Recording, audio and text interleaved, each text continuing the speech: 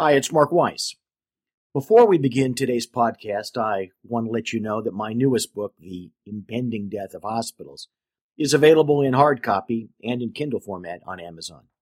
It's also available as a complimentary download in PDF format on our homepage, advisorylawgroup.com. And now, on with the podcast.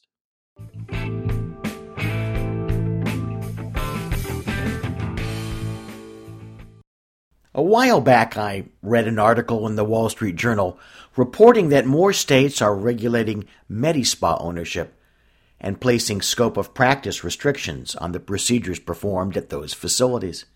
It seems as if they've discovered that nurses and other paraprofessionals, and in some cases even beauticians, are performing what many, most, or perhaps nearly all physicians would say are medical procedures.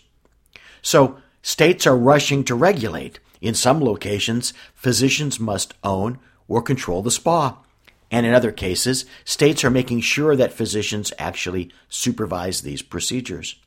Yet, in the loony world in which these states regulate, many are also rushing to expand the scope of practice of paraprofessionals in the traditional healthcare setting, in office practice and at the hospital, due to the existing and soon-to-be worsening physician shortage resulting from Obamacare. So, on the one hand, your tattoo may have to be removed by a physician, but your appendectomy might be performed by a technician. Go figure.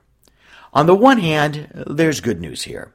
Physicians pulling out of traditional practice will soon be able to open a Medi-Spa with less competition from those pesky beauticians and other allied health professionals.